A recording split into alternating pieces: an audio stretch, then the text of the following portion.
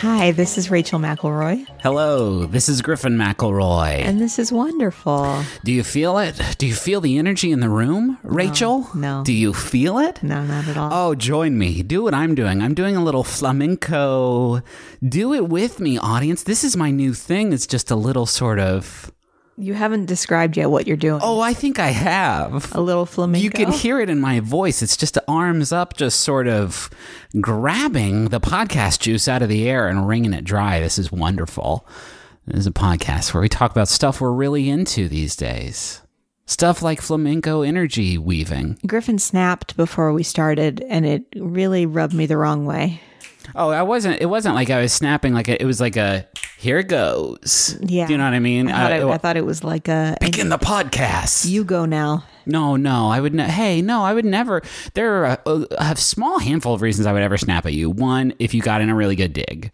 If you got in a really good dig and you burnt me up good, I would... if I am trying to give you the tempo of the barbershop duet that we're doing, it's an unconventional size for a singing group. Uh-huh. And then if I'm trying to scare you.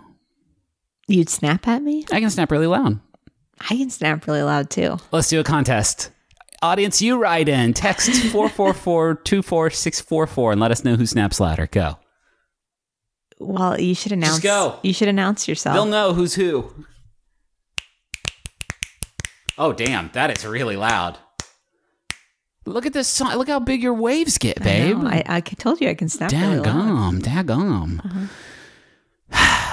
Is this the intro, or do you think we should do something? Well, maybe we can salvage it. Do you have any small wonders? I like that I get to go first because then I can say Killing Eve. Aw, man, yeah. We're real late to this party, but we're glad we came. We just watched the season 1 finale. We were extremely late to this party, but boy, howdy, what a tense one.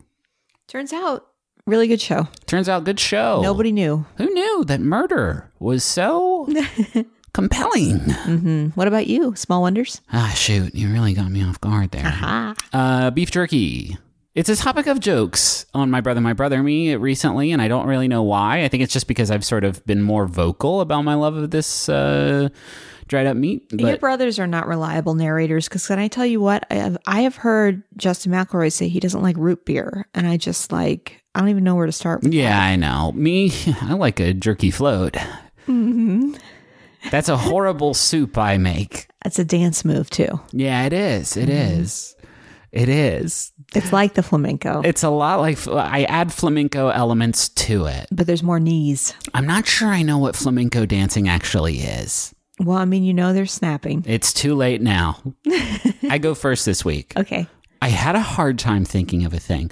Folks, let's as long as we're being vocal about stuff. Sometimes it's hard to think about a thing to talk about on the show, which is not to say that there's a dearth of good things in the world, yes, or that I am not thankful for those good things. That's not true. But if we're going to fill a good 7 to 8 minutes of podcast with something that's going to be fascinating and true and powerful. There are so many good things I have thought of, researched, and realized that I can't talk about this for more than 2 minutes. Just can't do it. Mm-hmm. I had one today. I can't remember what it was, but I was working on it. Oh, it was to-do lists. I was going to do a thing on Trello because I like Trello a lot. It's a piece of software that helps you stay on track with things. But then I was like, that's boring as hell. Yeah. Anyway, one of the things I'm bringing, this thing, my first thing, is incredibly personal. Nobody else is going to be able to, well, very few people are probably going to be able to relate to it. But is it being in love with Rachel McElroy? It's being in love with Rachel. And being married to her and having a child with her? Yes. What's your first thing? No, I was trying. I mean, I am, but I was, yeah. So I was, struggling, and then I was like, well, what am I into lately? And then the answer to that was, what I've spent the last couple weeks doing, which is writing a theme song for the new season of Adventure Zone. And so my first thing is writing a theme song for a thing. Writing a theme song for a thing, and again, not super relatable, but I thought maybe I'd share my perspective. Not even just writing music. Writing music's great, right? Writing specifically soundtrack music is great. I do not know where I would start writing non-soundtrack music. I need that jumping off point of, here's a stressful scene with spooky stuff in it. Okay, well then let's write some stuff around that. But writing a theme song in particular has its own set of like constraints and challenges that makes the process of like figuring it out like this musical puzzle. And it's so freaking satisfying to like chip away at that puzzle until you come up with something that like fits this myriad list of requirements. When you're doing this, are you like listening to other theme songs? Do you like pull up Happy Days and like spend a lot of time I like start listening with to Happy Days every time. Because that's Mondays, Tuesdays, Happy Days, Wednesdays, Thursdays, and I think that's. Hey, you know what? Actually, that's the worst thing. That's the worst theme song ever. Okay, the show's called Happy Days, and I need something. 3 minutes from now. Okay, what are the days? Monday, Tuesday, Rob's Day. No, that's not one of them. Shit. Yeah, I mean, I listen to some, if I'm trying to, so like one of the things that I have to write for is like the tone of the like story and the genre of the story, like both kind of necessitate their own sort of thing, right? And so when one of the stories that we did on Adventure Zone was Dust, which was like this supernatural, like monster Wild West inspired thing. And so like trying to write a Wild West song was like really hard, especially when it had spooky gothic elements. Like those two things are that's a weird needle to try and thread. That's the kind of puzzle that I'm talking about, is like having all these constraints, not to mention like the usual stuff of like, okay, you know, I've probably only got like 16 measures to really like make it stick, and there should be like a lead in and a drop, and there should be like a long tail that I can fade out over, but really I only have like a few lines here to like, you know, to make it pop, make it happen. Yeah, I really have no idea how you do that. Like it's the same thing where in high school some of my friends started taking private music lessons and they could like improvise. I can't do that.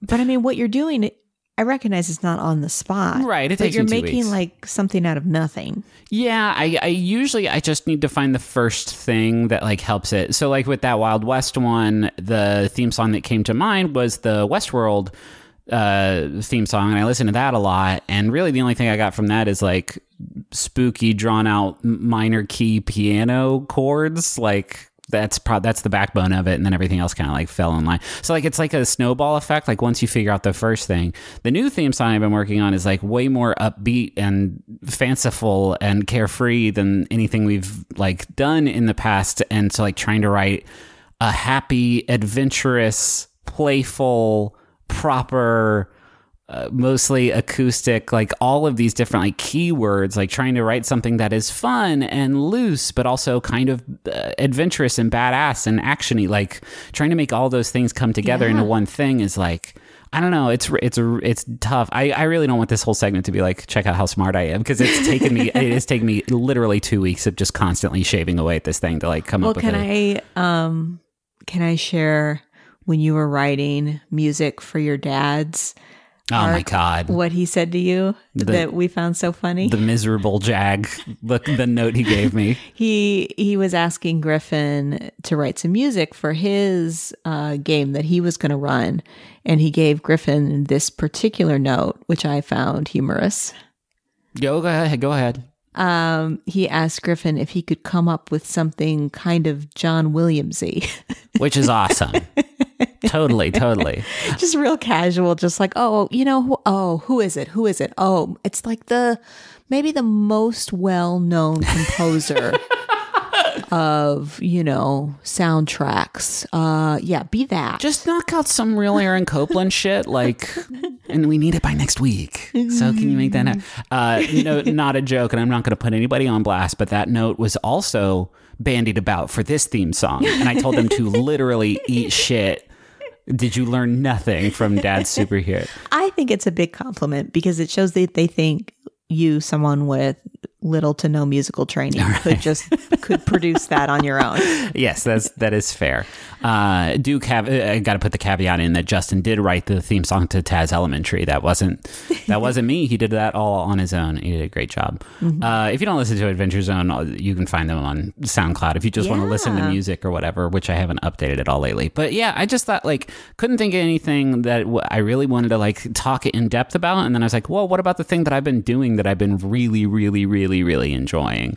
No, that's a good point. That's a good point, because I think a lot of times we try and think of something that's going to be more universal, but a lot of times the things you're most excited about are the things that are most interesting to other people. And then like I'll take a break and I'll leave it for the day and then come back the next morning and listen with fresh ears and be like, okay, no. This part doesn't work. This part is good. This is just dogs singing Christmas carols. Is shit. How did I do it again? Hey, what's your first thing? I think my thing will be a little more relatable, Okay. but pretty small. Okay. It's the smell of an extinguished candle. Wow. Yeah. Is this the poetry corner? Because that hit me a little poetic. You know what I'm talking about, though. Oh, right? yeah. Oh, yeah. What is that smell? Is it I can tell you. I did a little research. Now, the research I did. Is it saltpeter?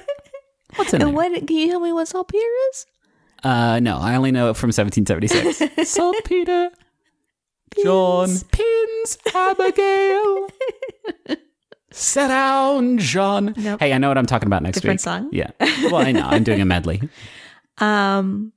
So I love the smell. Yeah. It's great because you get one smell with the candle, right? And then you go to put the candle out, and then you get that other smell, and you think birthday cake. Oh, is that where you go? That's where I go immediately. I say it smells like birthday cake, because that was my early exposure to candles being blown out.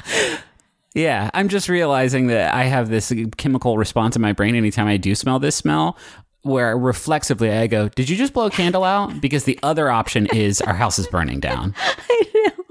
I know. You know, if our house was burning down, it wouldn't smell like that. It wouldn't smell like that. This is what our house would smell like post being burnt down.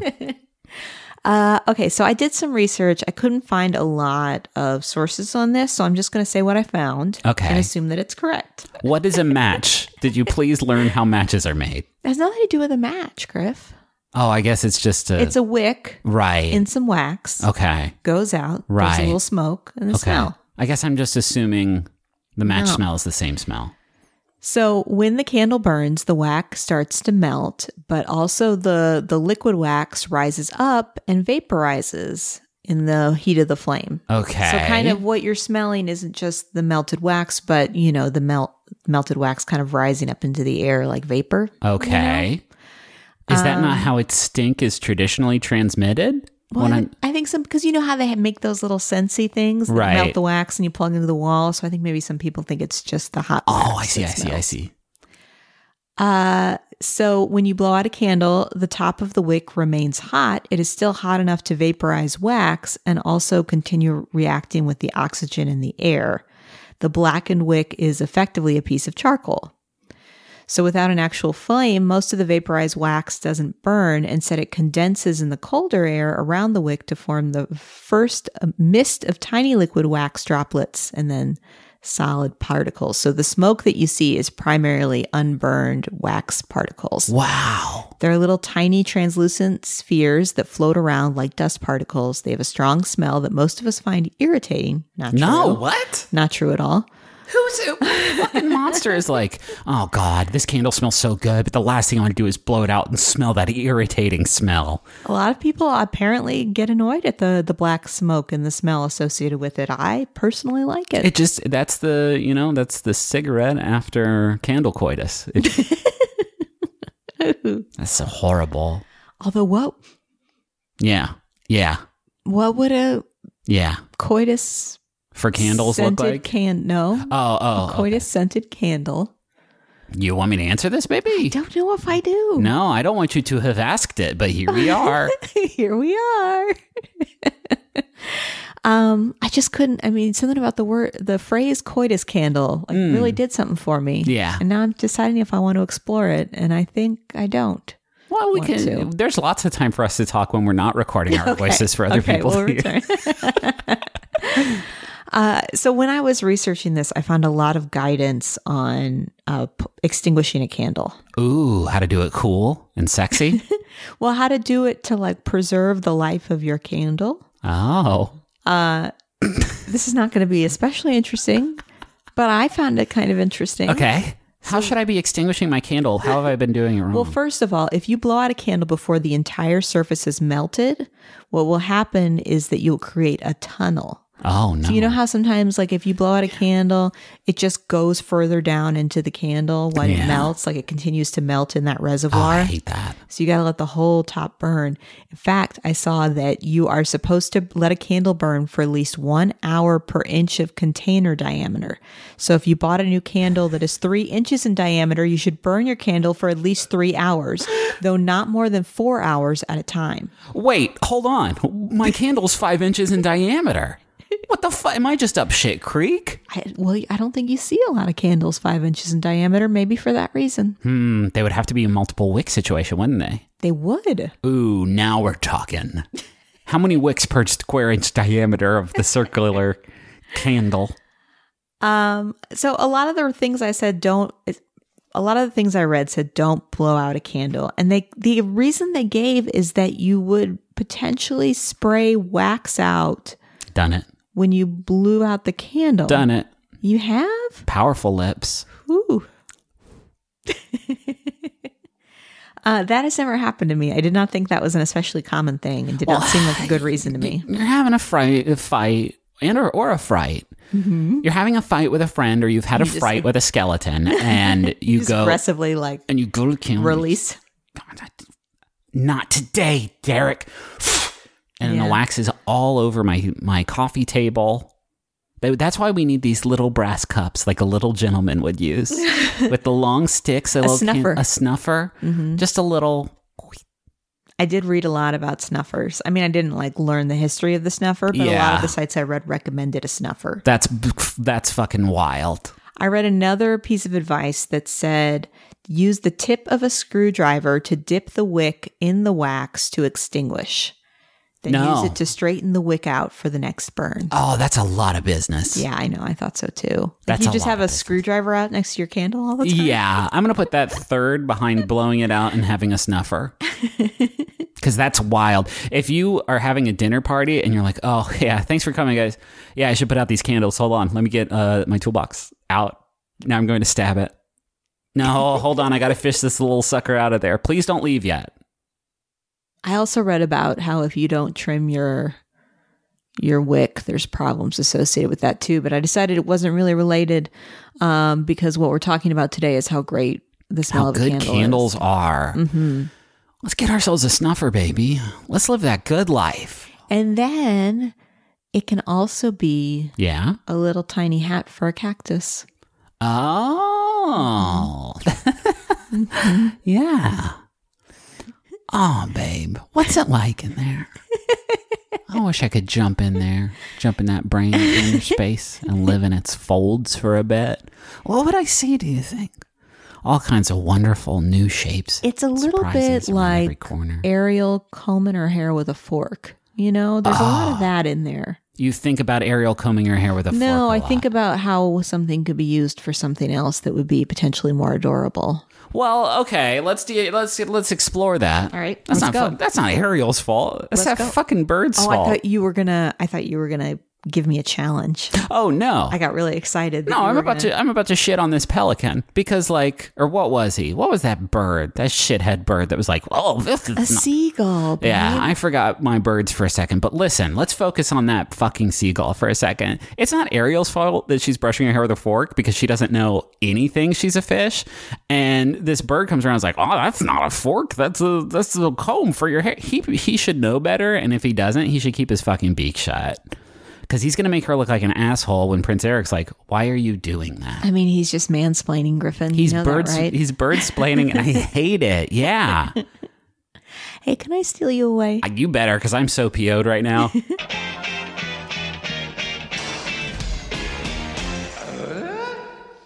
Griffin? Yeah. You know what's a shame?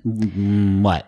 Is that when you order meals to be delivered to you, they can only be for dinner. That's true because of the law. But wait, what's this coming across our desk? The law is different now?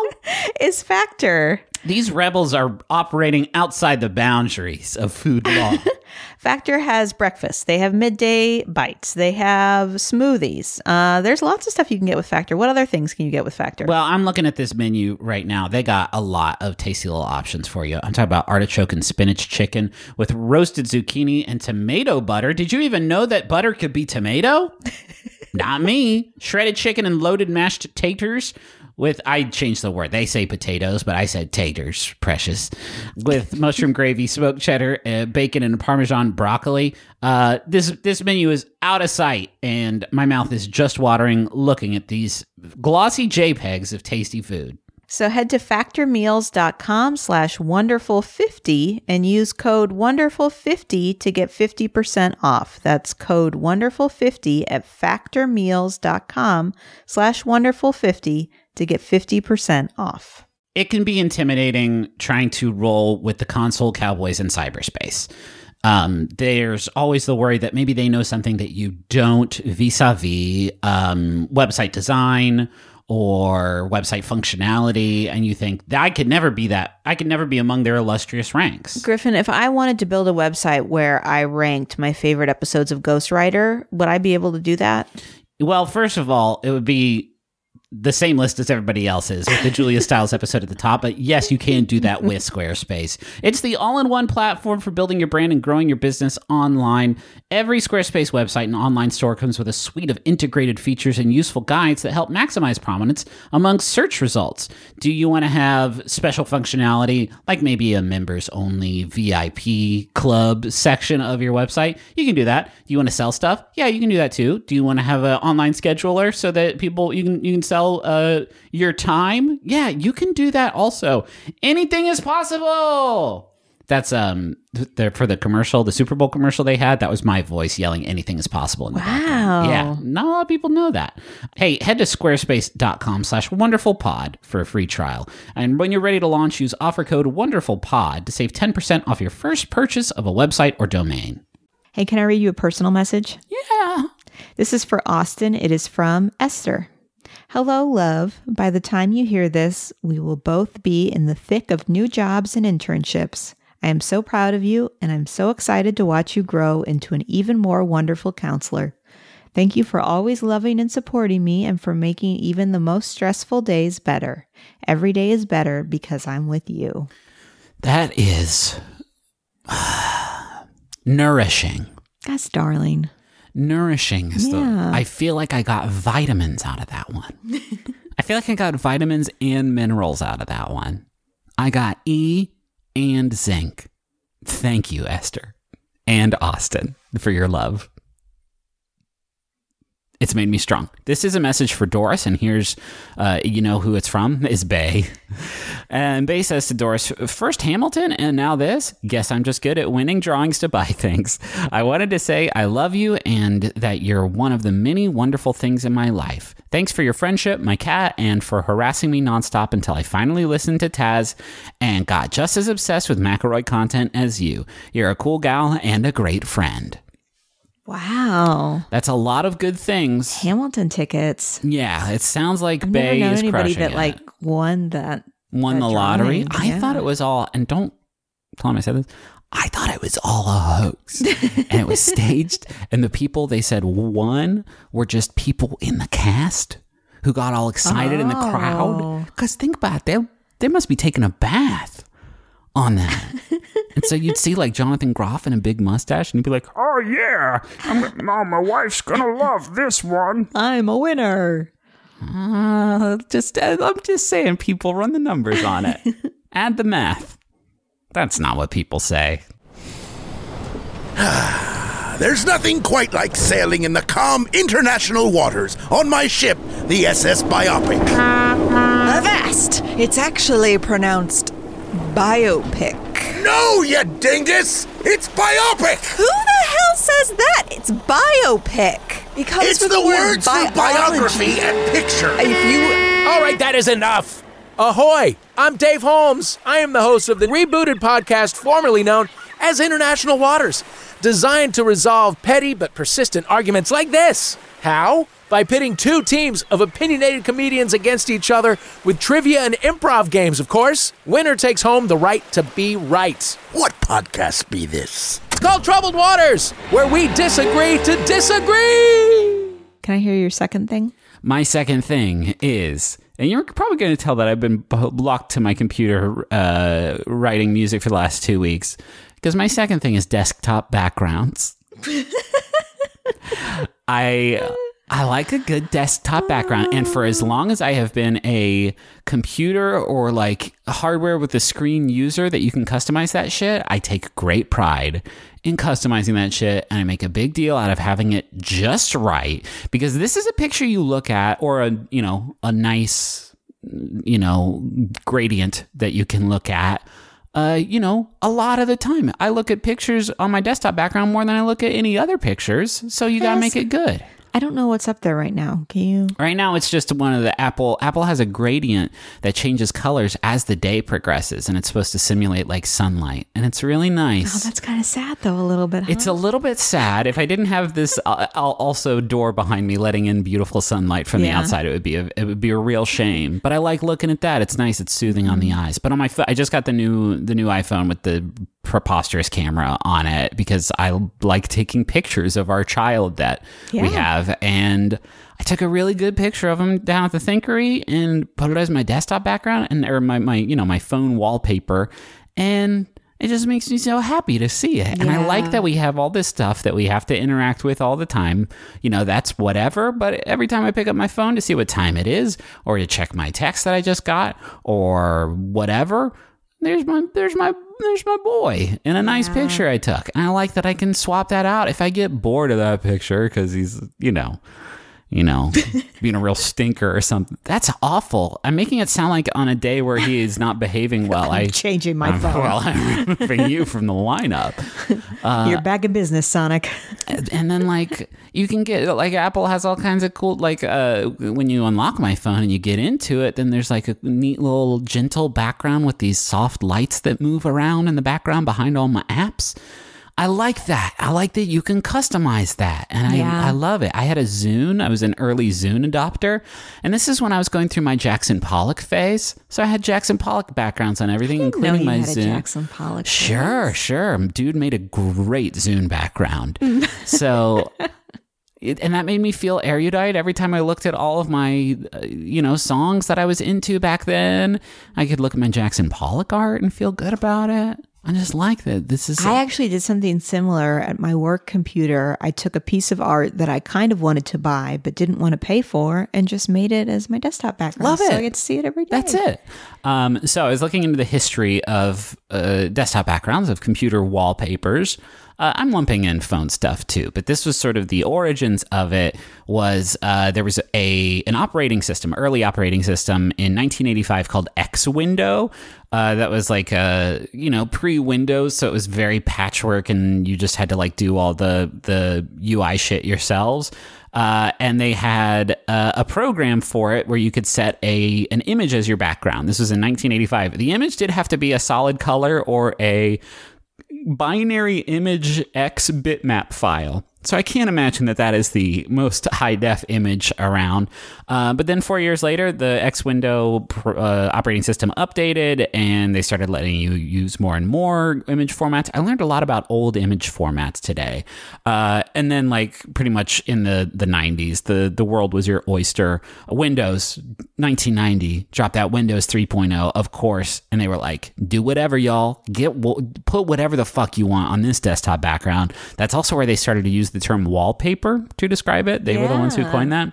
And in 1990, Windows 3.0 only worked with 8-bit color BMP files, which looked like absolute garbage. This took me on a fucking trip trying to remember all of the really, really old desktop backgrounds we had on my computer growing up at home.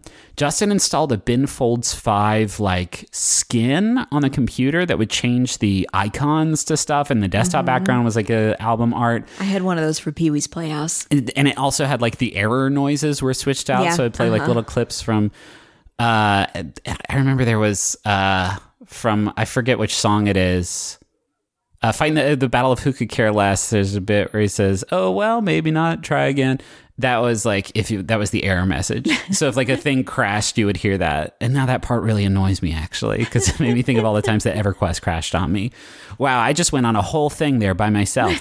And then Macintosh started out with those. You ever see I don't know if you had a Mac or knew anybody who had an old Mac, but I had that 8x8 pixel patterns of just black and white diamonds, and it was all very grayscale like Yeah. patterns of stuff. I mean, this could lead us down the path of screensavers, but I know that's not Oh what no, we're that's a whole talking nother about. thing. I could go on and on about that pipe screensaver, which was on like every school computer I grew up with. Now, what is the most common and most famous desktop background? When I say you walk up to a computer, say at a school, and it's new, and it's you turn it on, and it's like nowadays, or aughts, sometime in the aughts, you turn on the computer. What do you see on that desktop background? Describe to me the image. Close your eyes. Go on this visual journey. So it's not a solid color? Not a solid color. It's an Okay. image from Windows XP on. It was Is it introduced like in a- Windows XP. A leaf or a flower? No, it isn't.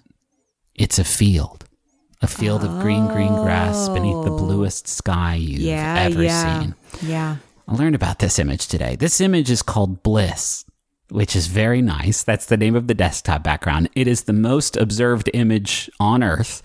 And it was introduced in Windows XP. It's just a picture of some nice ass grass on a field under a beautiful blue cloudy sky. I know what you're talking about now. You see it and you think,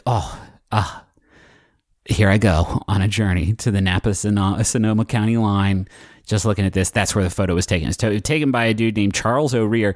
This freaked me out because I was like, Whoa, oh yeah, I it's guess like a somebody took it, I guess. Oh, I always assumed it was like totally computer generated. No. This was Windows XP. This was like the year, 2000 or something? They didn't have that kind of technology. This is a real photo taken by a dude. Wow. And there was an interview with him I was reading, I forget where he was like talking about how, you see a picture of a computer lab in North Korea and like, there's the photo I took back in 1998. 1998, Charles O'Rear was driving back from visiting his girlfriend, now wife.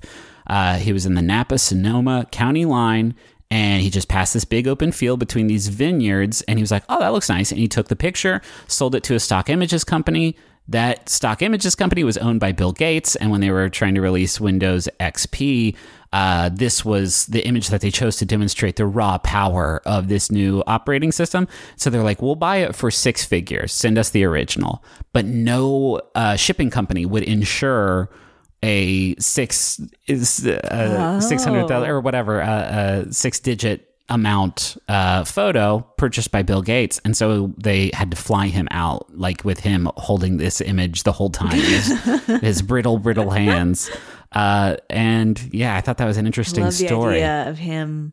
See, I am Anything to drink, sir? No, I don't fucking want any. Please get those liquids away. We're assuming he's on a commercial flight, which I think is cute, but I also like the idea of somebody next to him being like, oh, it's a cool photo. Don't look at it. Don't look at it. Achoo! No! This is for Bill. If you look on every desktop background of Bliss, you'll see a little bit Little of sneeze. Little sneeze juice. What's your second thing? My second thing is a long-awaited return to the Poetry Corner. Oh my God. I feel like I can breathe again. What? Are you going to do my song? Oh, yeah. Waiting for tonight. Whoa. I've wanted Poetry Corner so long. Waiting for tonight. A little different than what I'm used to, but I like it. It's been so long, I don't remember what I usually did. I thought it was Waiting for Tonight. Usually it's a little jazzier. And there is actually snapping. Oh. But You've already gotten your theme song out of me. I don't know what you're okay. Is that waiting. it? Is that what I get? Well, that's the thing. I love writing theme songs, but it's so exhausting. I know. The poet I am bringing to this episode is Michael Palmer. I don't know that one. I really have thought about doing E.E. Cummings just to like go That would be the worst audio poem ever. well and to go head to head with you. You Yeah. know, just like you sharing your E.E. Cummings knowledge and me just sharing mine. And I feel like I can walk down that path in my mind. Like I can play that chess game out like 60 moves ahead, and it's going to end with your fart I carried in my fart. And I don't want to go there. And I don't want to take you there. okay, Michael Palmer, born in New York. He's 76 years old currently. He came up learning about poetry during the confessional movement, which was like Sylvia Plath, Anne Sexton, Robert Lowell, all the poets that are writing these like very personal, emotional poems. And he kind of went against that. He was really influenced early by Robert Creeley. Robert Duncan, these poets who were more interested in experimentation than in emotion. And so he's often associated with language poetry, which I've talked about on this group before. So Charles Bernstein is a poet I've talked about on Poetry Corner before. And I thought this description was really appropriate. It says, Palmer's work confronts notions of representation and habits of language and examines the space through which poetry acts. So the idea is less about like, I'm going to tell you this personal story about, how terrible I'm feeling, and more about like, I'm going to, kind of play with your sense of language and how sentences are constructed, which I find really interesting. I don't know if this is the kind of thing where you have to already like poetry before this will appeal to you. Yeah. Or if you can just start day one with this guy. But he's somebody I got to see read at University of Chicago. University of Chicago had this great poetry series called Poem Present. And they would bring in somebody every month, if not twice a month, to read poetry and talk about their book. God. And so it was just a tremendous education for me. And he was one of the poets that came in. He's a real impressive guy, not just because he is a great poet, but he's also collaborated with dance companies and visual artists and composers. I couldn't really figure out how this was happening. My sense is that he is writing and they are performing in front of him while he writes. And he's like, this is great. This is great stuff. That dance makes me think of a new fun word. He's also won a lot of awards and grants. He's received 2 grants from the National Endowment for the Arts, a Wallace Stevens Award from the Academy of American Poets. And then from 1999 to 2004, he served as a chancellor of the Academy of American Poets. He currently lives in San Francisco, and I wanted to read one of his poems. Yeah, please. This is called The Village of Reason. This is a glove or a book from a book club. This is the sun or a layer of mud. This is Monday. This is an altered word. This is the village of reason, and this is an eye torn out. This is the father or a number on a chart. This is a substitute. This is the thing you are. This is the varnished picture or else an accepted response. This is the door, and this is the word for door. This is a reflex caused by falling, and this is a prisoner with an orange. This is a name you know, and this is the poison to make you well. This is the mechanism, and this is the shadow of a bridge. This is a curve, and this is its thirst. This is Monday. This is her damaged word. This is the trace, and this the term unmarked. This is the sonnet, and this is the burning house. You are in this play. You are in its landscape. This is an assumption, the length of an arm. This is a poppy. This is an epilogue. That was hypnotizing. I feel like I've just been activated. I'm not joking. I was like sitting here like, okay, but what's that? Okay, but how did it reminded me of like song lyrics from like a 90s weird, like if this was the lyrics to like a REM or like a They Might Be Giants song, like I would not be surprised by it. Yeah, I don't usually bring poetry that's that abstract or inaccessible, but I find it really powerful because I feel like you forget that you have total control over the words you use, and you can use them in any context, and right. You can say it any way you want to. And that poem really reminds me of it, of he's just creating things. He's just like conjuring these images like a magician. Yeah. Just like, oh, hey, this is an orange. I just made it. It is wild to think about that. Like, if you were to say, like, try and think of 2 words, you have 1 second to think of 2 words together that have never been used before. And my mind immediately, like, I was trying to do that, and I came up with monster truck. That's a thing. That's a thing. You do it now. You have 1 second. Say it. Yellow tambourine. That sounds like Yellow Submarine. I know. I feel like that's how you got there. I mean, typically poets aren't doing it under that kind of duress. That's a fair point. I don't imagine that one of these composers was standing over him like, keep going, keep going, keep going, keep going. You got to watch a badass visual artist to get some wild thoughts like that. Got to get some visual artists up here in the studio. What would they do? Visual art. Just while we were recording her podcast? This man is covered in paint. Okay. Now here comes a new joke. A new kind of joke you never heard before. Well, look at that dance crew outside on our front lawn. I'm going to say something smart no one's ever said before. It's so inspiring. See, I can't even say I can't make that shit up because we don't have the visual artists. We don't have the dance crew. We're on a shoestring budget here, folks. If you know any visual artists who will work for peanuts, hit us up. I'm more concerned that they would paint in reaction to what we were saying. Oh, we don't want that. And that makes me uncomfortable. I have submissions here. This one is from Emma, who says, my wonderful thing is the Duolingo app. I think it's just so cool that anyone can learn a new language for free if they have a smart device. Oh, gosh. I get in moods, right, when I'm like, I have nothing to play on my phone. I got so much time to kill. Wouldn't it be nice to do something productive? And I'll jump into Duolingo and be like, hey, it's been a year and a half. Do you remember any of these Japanese katakana? And I'll be like, oh, no, I don't. Bye.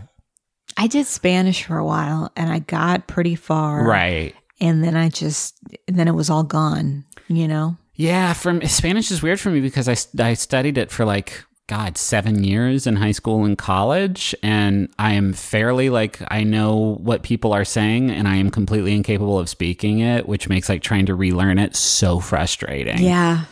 They need to teach foreign language in a way that makes you a less anxious person, because I feel the same way. I went to France and I took French in high school and I did fairly well, and I could hear people saying things and I could think of the words that I was supposed to say back, but I was terrified to say them. Yes.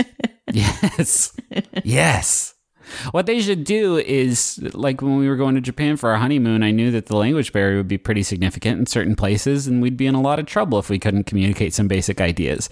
That's what they got to do to you in high school, is just you have this class is for 6 weeks, and then we're just going to go, drop you in, across the Atlantic Ocean somewhere, and then it's on you at that point. Yeah. Good luck.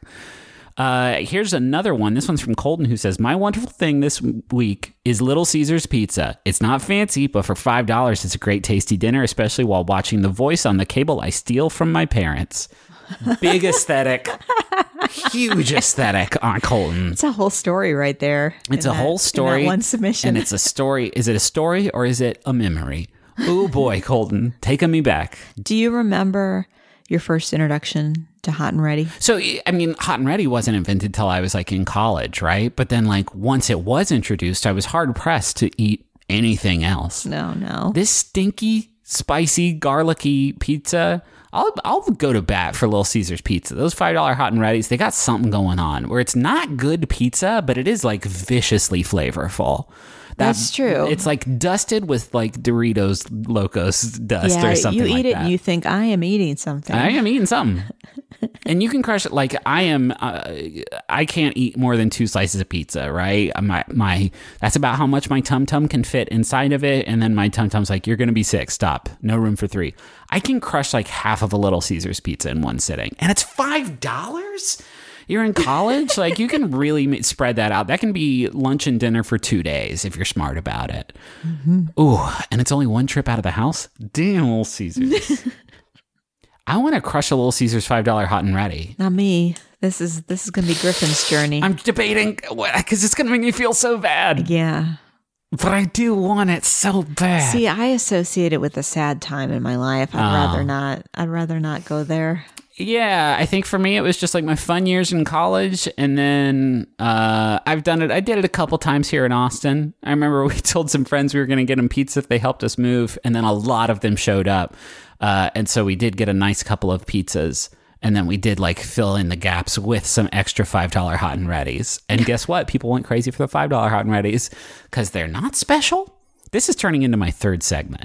Thank you so much to Bowen and Augustus for the use of our theme song, Money Won't Pay. You can find a link to that in the episode description. And you can go to MaximumFun.org for all kinds of great quality comedy programming. Yeah, like Switchblade Sisters and Minority Corner and Story Break. Mission to Zix. Yes, sir. All of them at MaximumFun.org. We got other stuff too at McElroy.family, don't we? Yeah, I mean, there's merchandise, there's video content, there's information about shows, yeah. Episodes. Yeah. Got some shows coming up. I don't know if there's tickets available because I don't go to my own website. That's a little too highfalutin for my taste. I want that traffic number to be exactly accurate. I do not want to be accused of padding it by visiting the site. Oh, the little counter at the bottom? Yeah, we have the counter at the bottom. This is a new age website, people. It's got the counter at the bottom. It's got the little guy with the hard hat chipping away at the bottom of the webpage as if to say, we're working on it, folks. That's good. It's got fun songs. Mm-hmm. It's got fun songs by the All American Rejects on it. Mm-hmm. You're going to love this website. And you're going to love this outro. Goodbye.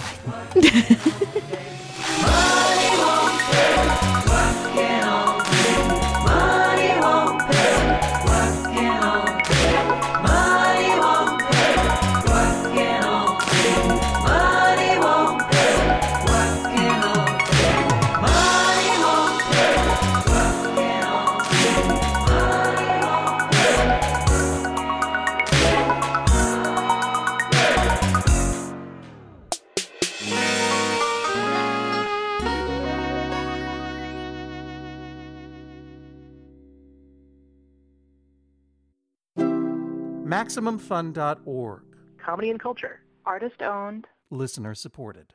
I listen to Reading Glasses because Bria and Mallory have great tips. My suggestion for book festivals is just go for one day. I listen for the author interviews. I was a huge Goosebumps fan. Oh, yes.